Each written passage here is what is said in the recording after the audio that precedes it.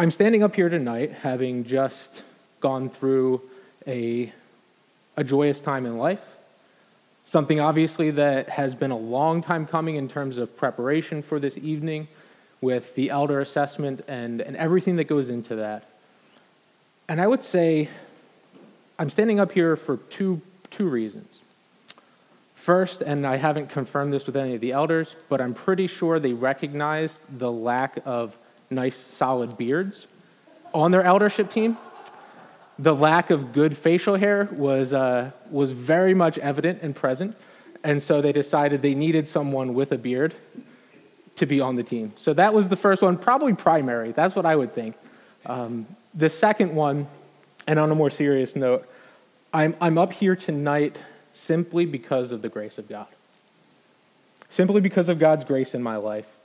And I won't take time, and I don't have time to tell my whole story and my whole life, but I'm sure all of us can relate to having experienced times of disappointment when we've sacrificed much.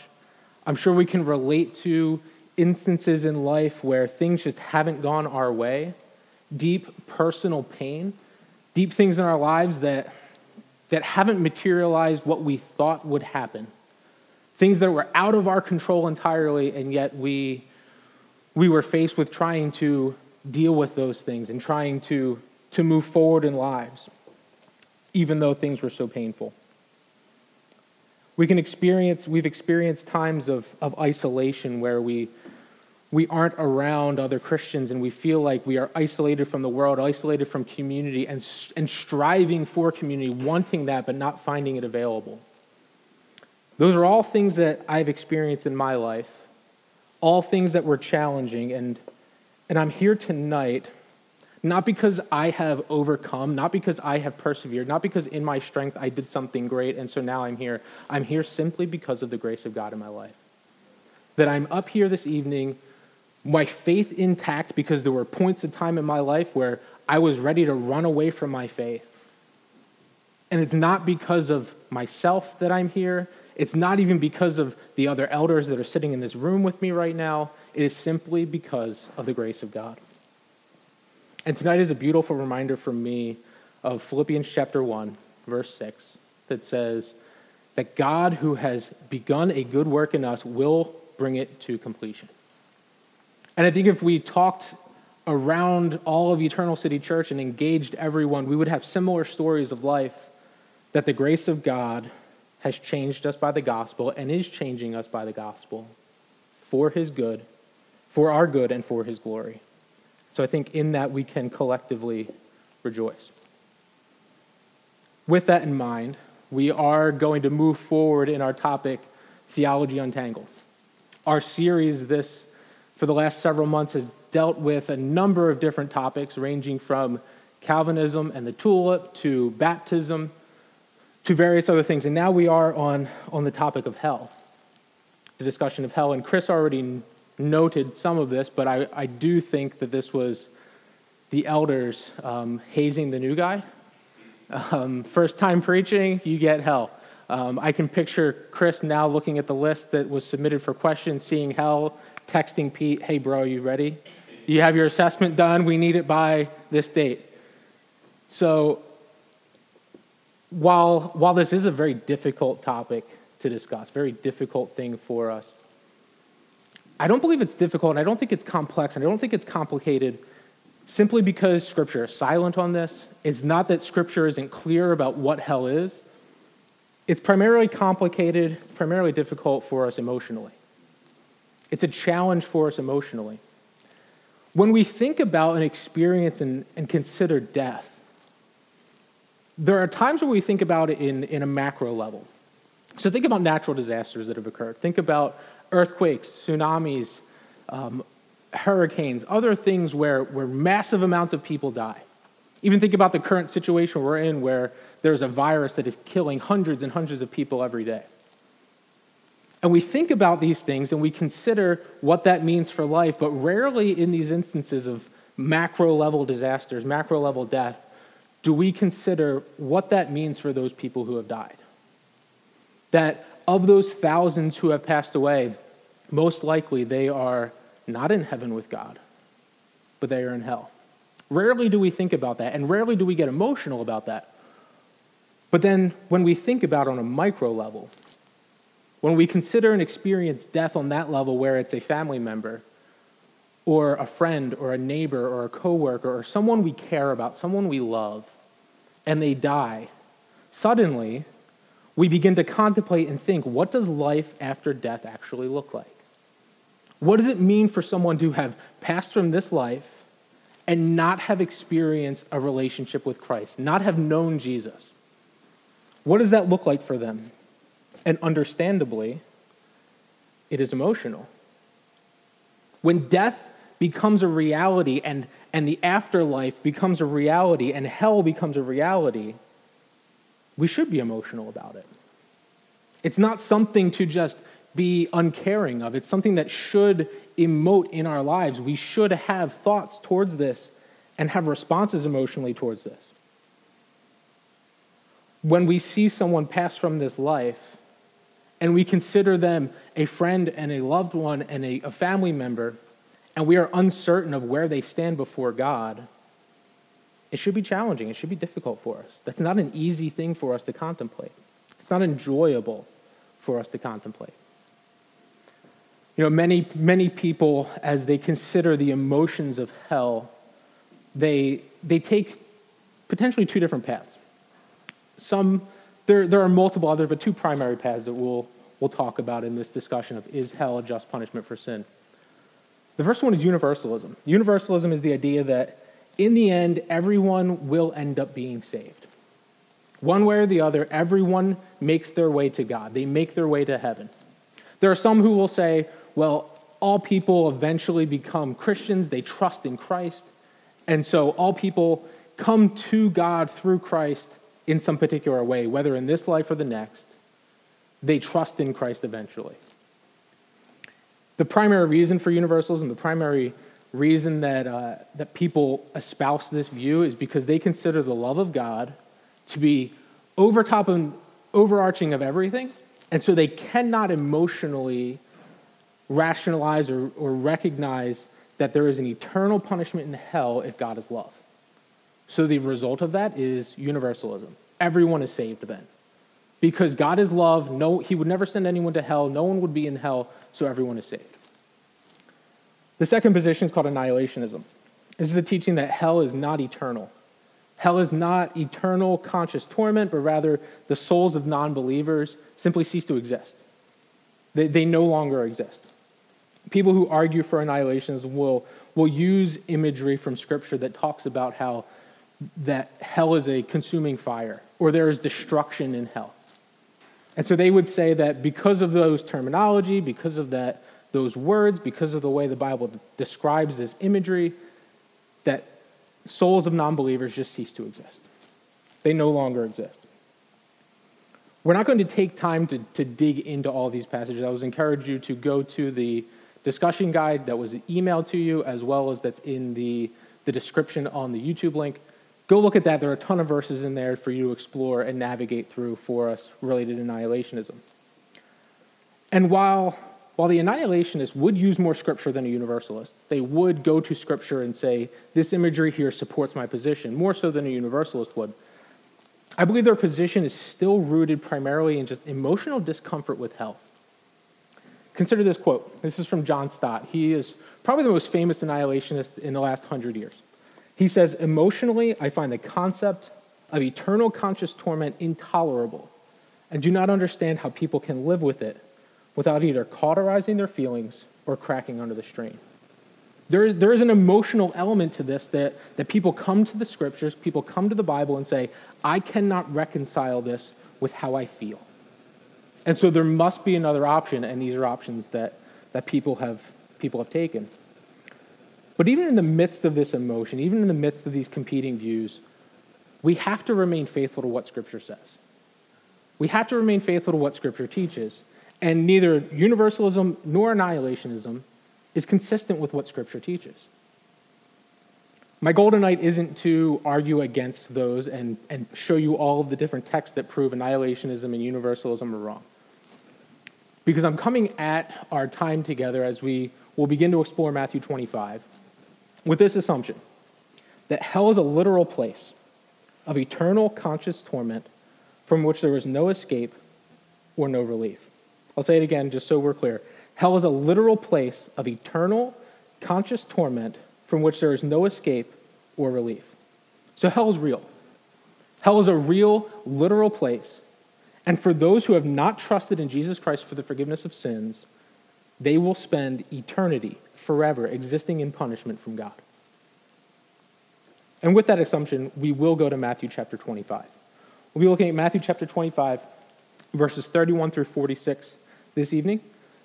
And as you look at the screen, or if you have your Bible with you, consider turning to Matthew chapter 25. I want you to recall a time in your life where there was crisis. There was some type of crisis or panic in your life, a time of intense trouble, a time of difficulty, whatever comes to mind first, whatever it could be. Doesn't need to be anything extravagant or huge, just whatever you think of first when you think of this was a time in my life where I experienced crisis. Hold that, keep it tucked in the back of your mind because we're going to revisit it later. As we think about the concept and the topic of hell, it's interesting to know that in all the New Testament, we don't hear primarily about hell from Paul or Peter or John or James or others. We hear about hell most, and we read about hell most from Jesus himself. Jesus provides the most detail in Scripture, specifically in the New Testament, about hell. It's not from epistles like we would think. So in Matthew chapter 25, setting the context for us a little bit, in Matthew chapter 24, verse 3, the disciples ask Jesus this question. They say, "What will be the sign of your coming and the end of the age?" And so Jesus spends 2 chapters walking through what will be the sign of the end of the age. What will be the sign of the end? And he concludes his section in verses 31 through 46 of Matthew 25 by saying there will be a final judgment, and he describes that for us. And he describes for us in this section that there will be a final judgment where the king on the throne, who is Jesus, comes and he says, I'm dividing all peoples into 2 groups. The group on my right, they are the sheep, they are believers. The group on my left, they are the goats, they are non-believers. So he describes 2 groups of people in this way at this final judgment. The word judgment in Greek, it's interesting for us to consider, is actually the word that's used there is the same word that we get crisis. In Greek, it's called krisis. We get the word crisis. So in this final judgment, this final time where Jesus is separating all peoples into 2 groups, he's saying this is the final crisis for all of mankind. For all of humankind, they will face a final crisis. Those on the right during this crisis, those who he calls his sheep, they have nothing to fear. They have nothing to worry. They have nothing to be concerned about. Because as we'll see through this chapter, Jesus says, where I'm taking you is to eternal life. Come inherit the kingdom. Those on the left, though, those on the left have everything to fear because while those on the right can rest in the atonement of God, they can rest in Jesus' shed blood for the forgiveness of their sins, those on the left cannot claim the atonement of God has been effective for them. They cannot say, Christ's blood has been shed for me, and so I am forgiven. They can't say that. So, at this final judgment, this final crisis of all humankind, those on the right, they can go and they can be lacking all fear. They have no fear because the one that sits on the throne is the very one that they can point to as their salvation. The ones on the left, though, those goats that Jesus describes, they are in the ultimate crisis that any person could ever face in the history of mankind. And he does return as we read verse 31 here. It says, when the Son of Man comes in his glory and all the angels with him, then he will sit on his glorious throne.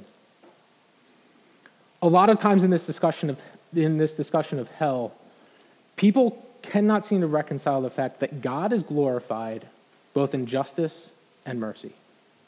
He is glorified both in mercy and in justice, but you read very clearly there in verse 31, he doesn't come on a throne of power, he doesn't come on a throne of holiness, he doesn't come in any way other than to say, I am come in a glorious fashion on a throne of glory. So in this final judgment, God is glorified, Jesus is glorified both in justice for those who are on his left and mercy for those who are on his right.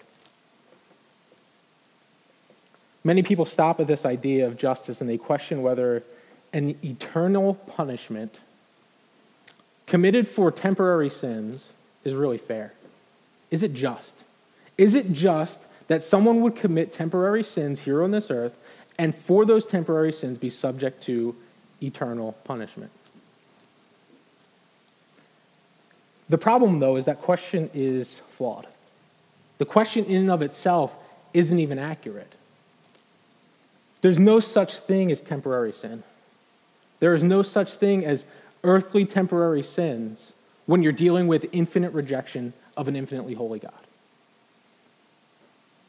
God in his holiness demands perfection of all humans, and so he holds us accountable to that perfection. He holds us accountable to that standard to say, you must be perfect, you must be holy.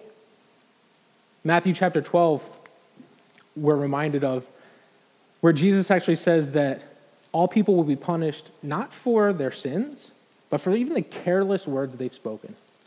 Think about that. All humankind, all people will stand before God in judgment, in crisis, where he separates all people into two groups.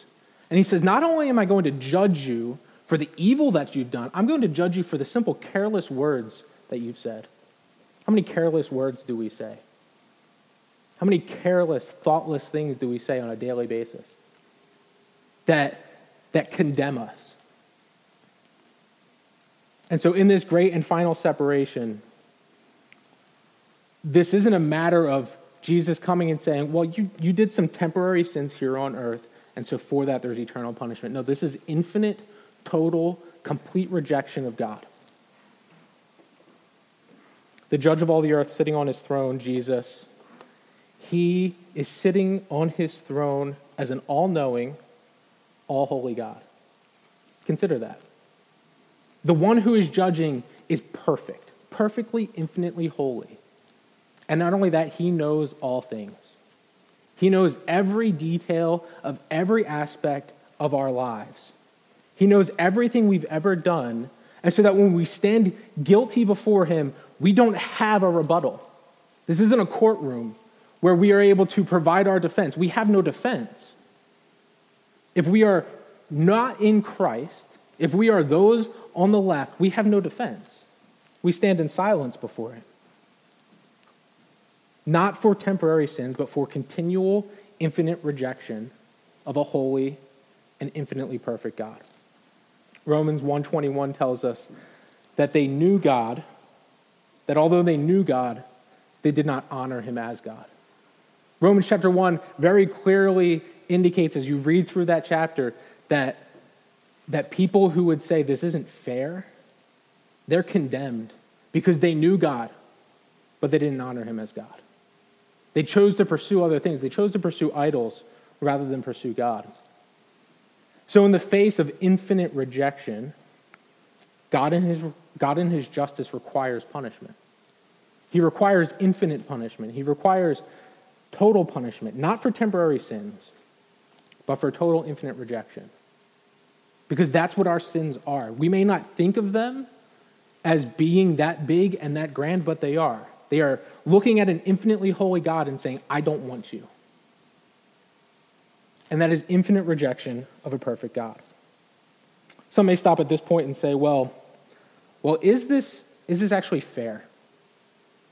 Is it fair then because if someone were to be in hell, they would clearly choose God. If they understood what this was, if as we read through Matthew 25, we come to this section and Jesus says, all those who reject me infinitely will be sent to eternal punishment. Clearly they would want God. If they understood what hell was actually like. If these people were in hell, they would understand that they wanted God. There's no indication from that from Scripture, though. In fact, it's the very opposite. Many people seem to argue that hell is the absence of the presence of God. In reality, though, it is not the absence of the presence of God. It is the absence of God's grace and mercy for those that are in hell. You see, God is still omnipresent. He is still there in hell. He's present with those who are in hell. And so in their suffering, those individuals who are in hell not only are experiencing the torment of eternal fire, but they are experiencing the wrath of God every single minute of every single day for eternity, with no escape, with no relief.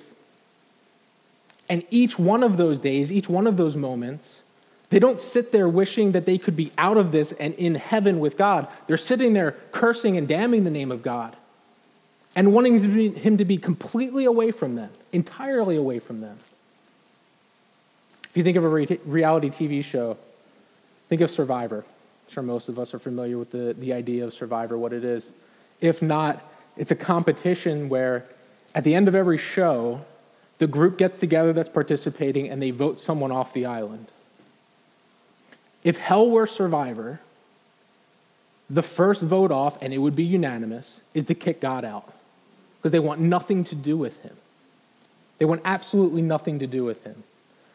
So they are living an existence absent from the grace and mercy of God, and so they are eternally rejecting God. That's why this is fair. That's why this is just. Because this is not a temporary thing. This is not a group of people who should they have desired God, they would have desired God if they had only wanted to, if they'd known what hell was, they would want God instead. No, they don't want anything to do with God. They're cursing the name of God. So Matthew 25, we see that the Son of Man comes in his glory with the angels with him, and he sits on a glorious throne. Because it is in the glory of Jesus, it is in the glory of God where justice and mercy meet in a beautiful way. In a way that we on this earth can't really understand. And as we contemplate that, we think about, in the idea of hell, the justice of God. That God is fit to punish sin because he is holy, because he is perfect, because he is all-knowing. He is fit to punish sin and send sinners to hell. The opposite side of that is mercy. He gives justice to those on the left. He gives mercy to those on the right. And what is that mercy based on? You see, an infinitely holy God requires an infinitely perfect sacrifice. No amount of imperfect sacrifice or work could ever bring about the mercy of God. No amount of time spent in hell could appease the wrath of God and send someone to heaven. And so for those on the right, for those that Jesus describes as his sheep,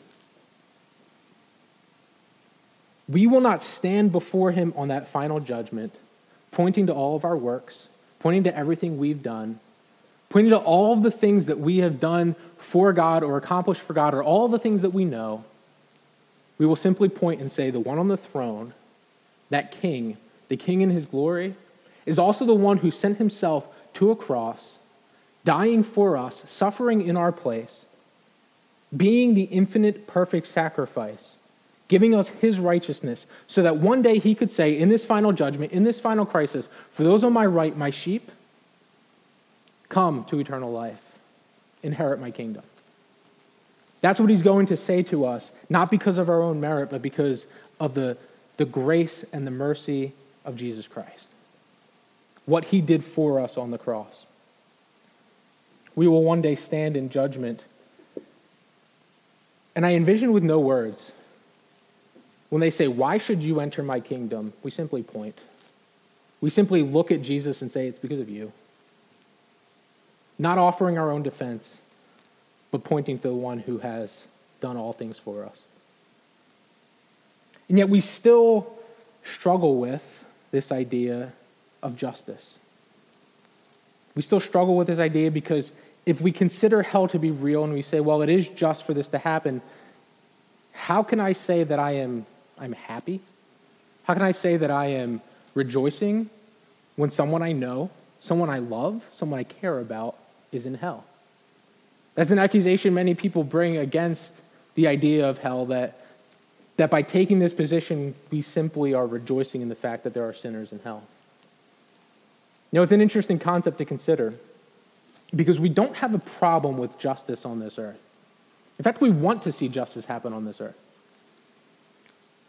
Not sure if everyone follows, but a couple weeks ago, Harvey Weinstein was convicted and sentenced to 23 years in prison for one count of sexual assault and one count of rape. And we can debate whether or not 23 years in prison was enough time for those crimes, but I think collectively we can rejoice and say, yes, that is justice being done, and we are happy about that. We're happy that justice takes place. When you think of a movie and you see a bad guy who's going around the whole movie causing more and more problems, killing people, doing all of these horrible things, at the end of the movie, when the bad guy gets caught or gets killed, what's the response? We're happy. We want to see justice take place. And so we understand at a very earthly level and a very temporary level what justice is and what it should look like. Because we strive for it. When we see injustice in this world, we don't want that to continue. We want there to be justice. So we understand these things. But there's a very different thing when we consider justice on this earth and we consider eternal punishment in hell. Those are very different things. I think if we truly understood and recognized what hell is, eternal separation from the grace and mercy of God, eternal torment forever, no escape, no relief, we wouldn't wish hell on our worst enemies. We wouldn't wish hell on someone that we hated with all the fiber of our being, who had wronged us in every particular way. We would never wish that upon them. So on this earth, I don't know if we can rightly reconcile hell emotionally to be able to say, I am happy that X person is now in hell. Nor do I think we should. I think it's an emotional thing for us, because it is. There's an emotional aspect to hell. And rather than trying to reconcile it by going in the vein of universalism or annihilationism, we have to take our emotion that is present, that is there, and instead recognize the deep pain that hell will be and seek to help people avoid it. Seek to share Christ with people in every capacity that we can, in every opportunity that we can, because we recognize how bad it is, how much of a crisis that will be for people, and we want to see them saved from that. We don't want people to experience the wrath of God, because we know if they show up to that final judgment and they cannot point to the saving blood of Jesus Christ, they have nothing. They have nothing but pain, nothing but panic, nothing but anxiety, nothing but fear, and ultimately an eternity separated from the grace of God. And they are in crisis. They will be. This is a reality that's coming for countless peoples. Countless peoples who are running to hell as hard and as fast as they possibly can. I asked you to consider earlier and keep in the back of your mind a moment of crisis that you had in your life. A moment of panic. And think about all of the things that you experienced in that moment. Think of the anxiety. Think of the stress. Maybe you became physically ill from this. You became pained in your stomach. Maybe you had tears. You were crying. You were afraid. All of the different sensations, all the different emotions that you could have felt in that moment of crisis. Consider that and then blow it up infinitely. Take all of that anxiety, all of that stress, and make it infinitely worse. That is what is waiting for those who do not trust in Christ. Small example from my life, a number of years ago when we first moved to Pittsburgh, we were driving, of course, down a hill, because that's all there are around here. There's hills. Driving down a hill, it was snowing, only a couple of inches of snow. But as we're driving down this hill, there's a truck that's stopped in the middle of the road, and he's turning left, I imagine, into a driveway. So I do what you normally would do, put your foot on the brake, try to stop the car. Car's not stopping. Car is just continuing to slide. And it's sliding down this hill and down this hill. And so in that moment, I'm in crisis. I'm in panic mode. What do? How do I get out of this? Elizabeth's sitting in the passenger seat, and I imagine screaming. I don't remember, but I'm guessing she was, because she's in panic mode too. So as we barrel towards this truck, going down this hill, car not stopping, I'm thinking, if I go right, I'm running into a giant hill. If I go left, there's cars coming the opposite way, so I'm potentially running into one of them, and there's a truck right in front of me. So what am I going to do? So as I'm coming towards this truck, getting closer and closer, at the very last minute, I notice there's a break in the traffic. And I quickly cut across the lane, actually drop into what was probably this guy's yard. Dropped into the guy's yard, came up out of the yard and back onto the road in front of the truck, not having hit anybody. I don't know how I did it. Probably because I'm a great driver, but I don't know. I'll chalk it up to that. I don't know for certain. But in that moment, all I experienced was panic, white knuckles on the steering wheel, shortness of breath, anxiety, I'm stressed, my heart's racing, all of those different things. In a silly example of nearly running into a truck on the road. And again, as we consider what those emotions and feelings will look like for those who are standing before God in infinite crisis, it will make that momentary panic look like nothing. Because those sensations, that panic, that fear just blows up 1 million times, 2 million times, infinite. Because they're standing before God, full reality, knowing that their destination is eternity in hell. And they have no rebuttal. So it's completely appropriate for us as Christians who understand hell, who understand what it is, understand the reality of death, the reality of hell. It's perfectly okay for us when we see that happen, when someone we love, someone we know, we're not confident to say they are with Christ right now. It's perfectly okay to have emotion and to weep, to cry, to not be happy about the fact that someone we love is in hell. That's perfectly okay and acceptable, and I would say that it is right. It is proper for us as Christians who understand what that is going to be like for that person to emote. But then I would say it's not right for us, it's not good for us just to stop there. To weep over the fact that someone we love and someone we care for has passed away and died and is now in hell. But it should spur us, it should push us to action. It should push us to not celebrate that someone is in hell, not celebrate when we hear about thousands who are dying and going to hell, but rather push us to share Christ. We are the one people in the entire world who faithfully believe in the gospel of Jesus Christ for the forgiveness of sins. And as the church universal, and as the church local Eternal City, we have an opportunity to share Christ with people so that they could avoid that crisis. They can avoid final judgment, standing before God, knowing they are going to an eternity in hell, if we would stop and share the gospel with them. Scripture says that people won't believe unless they hear, and they won't hear without a preacher. They won't hear without someone going and telling them. And so, for us, let's pray. Pray for opportunities to share the gospel. Pray for opportunities to share Christ with loved ones and with coworkers and with neighbors and with friends. And when those opportunities come, take advantage of them. Prepare yourself for them. Read and study to understand your scriptures, understand the gospel, so that when that opportunity comes, you're able to share the gospel with them.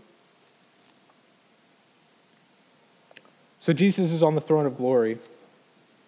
He's giving his sentence of justice and mercy, and he gives us a fascinating insight we've touched on a little bit, that he separates these two peoples into two different groups. If you look at verse 35 and 36, Matthew 25, he gives a description for what is the difference between these two groups. He says, what's the difference between the group on my right and the group on my left? Verse 35, he describes those on the right, and he says, "For I was hungry, and you gave me food. I was thirsty, and you gave me drink. I was a stranger, and you welcomed me. I was naked, and you clothed me. I was sick and you visited me. I was in prison and you came to me. And then verse 40, if we drop there, he says, and the king will answer them, truly I say to you, as you did it to one of the least of these my brothers, you did it to me. Now, if you look further down in verses 41 through 46, he gives the exact opposite description of those on the left. And he says in verse 45, truly I say to you, as you did not do it to one of the least of these, you did not do it to me. So Jesus is taking these two groups of people, and he's making a distinction between them. He says, one group on my right, those who will inherit the kingdom, those who will have eternal life, they have showed mercy, and they've showed compassion, and they've showed kindness to these, my brothers. Those on the left, they didn't care. They didn't care about the needs of other people. They went about their life the way they did, with little compassion, with little mercy. Now let's stop before we really dig into this for the last 10 minutes or so we have. And say from the start, justification is by grace alone, through faith alone, in Christ alone, to the glory of God alone. That is how someone enters into salvation with God. That is how someone enters into union with God. Union with Christ is through grace, is by grace through faith. We understand that. Scripture is very clear on that. And that's why I find it fascinating that Jesus doesn't say, those on my right are those who have believed in me, and those on my left are those who haven't believed in me. Although that's true, he says, those on my right are those who have cared for and been merciful and compassionate to these, the least of these, my brothers. And those on the left are those who have not. Jesus is saying that for those who will be on the right, his sheep, true Christians, true believers, are those who have been merciful, have been compassionate to other Christians, who, when they saw a need in someone's life, they came alongside of that person and they cared for them and they helped them. That is the mark of a true Christian. That is the mark of a true believer. And it's important for us to always be inspecting our hearts, always be challenging our hearts and where we are. Hebrews chapter 3 is one of my favorite verses because the writer of Hebrews is actually telling us to do that. He says, take care, brothers, lest there be in any of you an evil, unbelieving heart leading you away from the living God. So it is right for us, it's appropriate for us as Christians to look at our hearts and inspect them and say, where is my heart at in my life? Does my life match my faith? The thing that I'm saying over here, does it line up with how I'm living? And is how I'm living lining up with what I say I believe? Do our lives match our faith? When we hear about someone in Eternal City Church who is struggling physically, struggling emotionally, struggling spiritually, struggling financially, what is our heart response towards them? Is our immediate thought towards compassion? Is our immediate thought towards a compassion that moves us to actually do and act and help? Or is our response to say, as we'll look at in James, go be warmed and filled?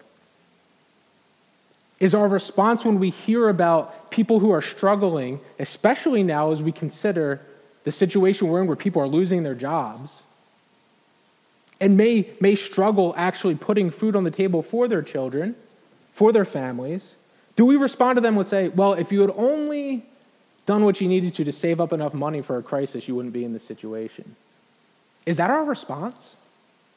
Or do we hear about someone who's struggling, hear about someone who's in need, and we go and we help them? Jesus says, when you do this to the least of these, my brothers, what does he say?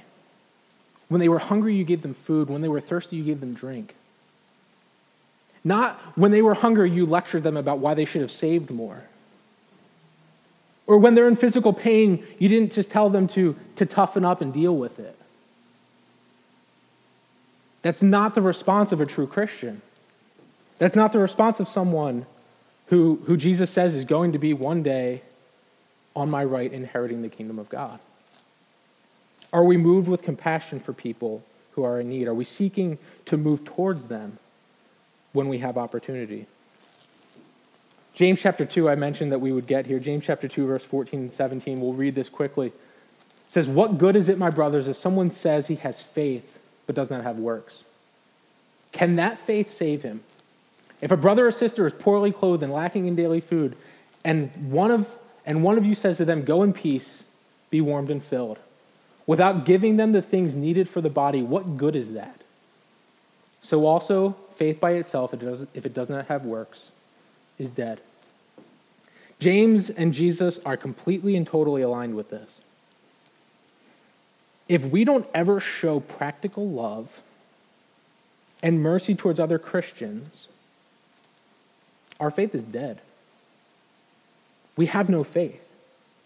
And what Jesus says is that is a marker that we are in danger of hell. That we are in danger of spending an eternity separated from the grace and mercy of God if we never show in any practical way our faith in a demonstration of love and care for other people. You might say, but I have good theology. I know a lot of scripture. It's all up here. I can, if Chris had asked me, I would have preached all these messages and done better than him. Maybe that's where we're at.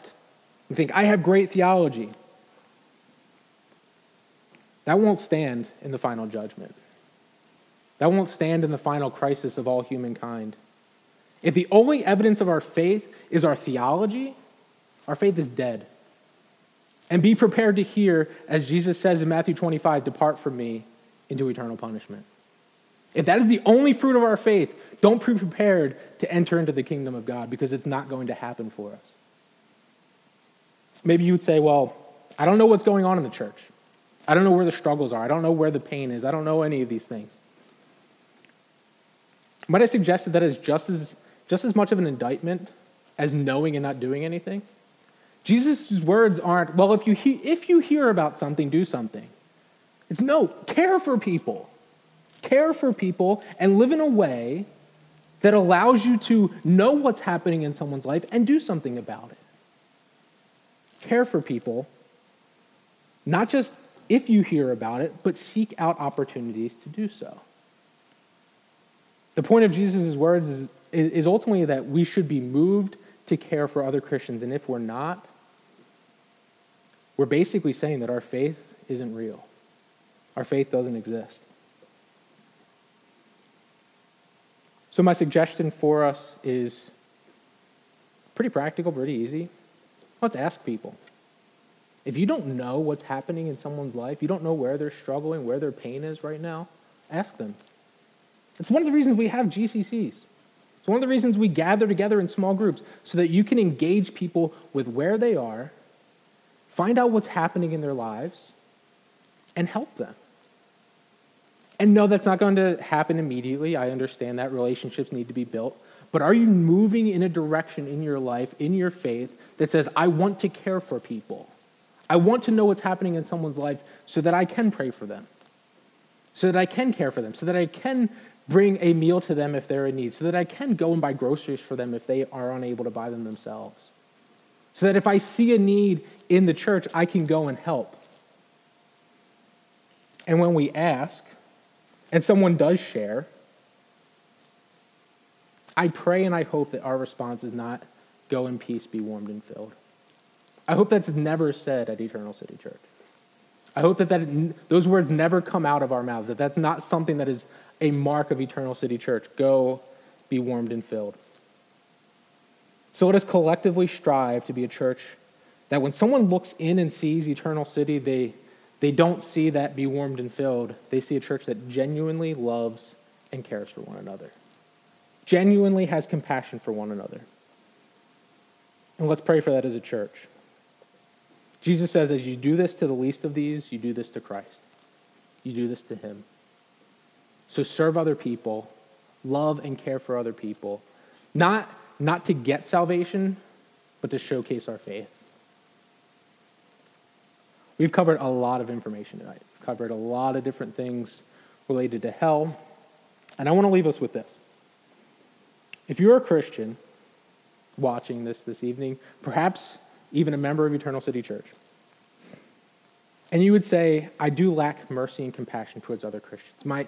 My initial response to people is not one of compassion. My encouragement to you is run to the cross. Run to the cross. Run to Jesus to ask him for help to be merciful and compassionate, kind to those who are in need, and that the way you live would match what you say you believe. Ask him for help to understand the depths of the gospel, so that when we were suffering in our sin, Jesus didn't say, "Go, be warmed and filled." Jesus sacrificed himself, died in our place on the cross, so that he could say to us, "Come, enter my kingdom, inherit my kingdom." Ask that we might grow in grace and grow in faith. And then when we pray, that God would have our hearts be compassionate and merciful and caring for those in need. Let's go do it. Let's live it out. Let's showcase the faith that we say we believe. If you're a non-Christian, you'd say, I don't identify with Christ. I don't really care. My encouragement to you would be exactly the same. Run to the cross. What is waiting for you as someone who does not identify with Christ is the ultimate crisis that you will ever face in your entire life. It's the ultimate crisis that anyone could ever face. Judgment before God is worse than anything you could possibly imagine. And you should be afraid of that reality. I'm not here to scare you into Jesus. I'm not here to scare you into saying a prayer. That's not the intent. But you have to understand the reality of what's coming in the future. You have to understand that what is coming is crisis. It is dangerous for you, the ultimate danger you could ever face. We can all relate to probably having played in the street at some point in times in our life. Maybe the ball we were playing with bounced into the street and we went to go and get that ball, or we were simply playing in the street. And down the road, you see a truck coming towards you. Now, a smart kid would get out of the way of the danger. They'd run back to the yard. They'd run back to the sidewalk. Not simply out of fear, but because they know there's safety on that sidewalk. There's life on that sidewalk. There's life in that yard. Hell's coming down the street for those who don't know Christ. Run to the sidewalk. Run to the cross. Because there's safety there. But not only safety, but there's life. There's life and there's joy. And there's the love of God, which surpasses anything that we could ever possibly imagine there being. So that one day we stand before God in the final judgment and he separates all humans into two different groups. And my prayer for you, if you don't know Christ now, is that you would run to that King on the throne so that one day he can say to you, "Come into eternal life, inherit my kingdom." Let's pray. Father, we love you. We thank you for the reality of hell. Not because it's easy for us, God, but it is something that we recognize to be true, and it's something that you have provided a way for us to be saved from. You have given us Jesus. You have sacrificed of yourself for your glory and for our good. And God, for that we praise you. For that we thank you. For that we remember the shed blood of Jesus and his broken body on our behalf as our substitute. Thank you for your word.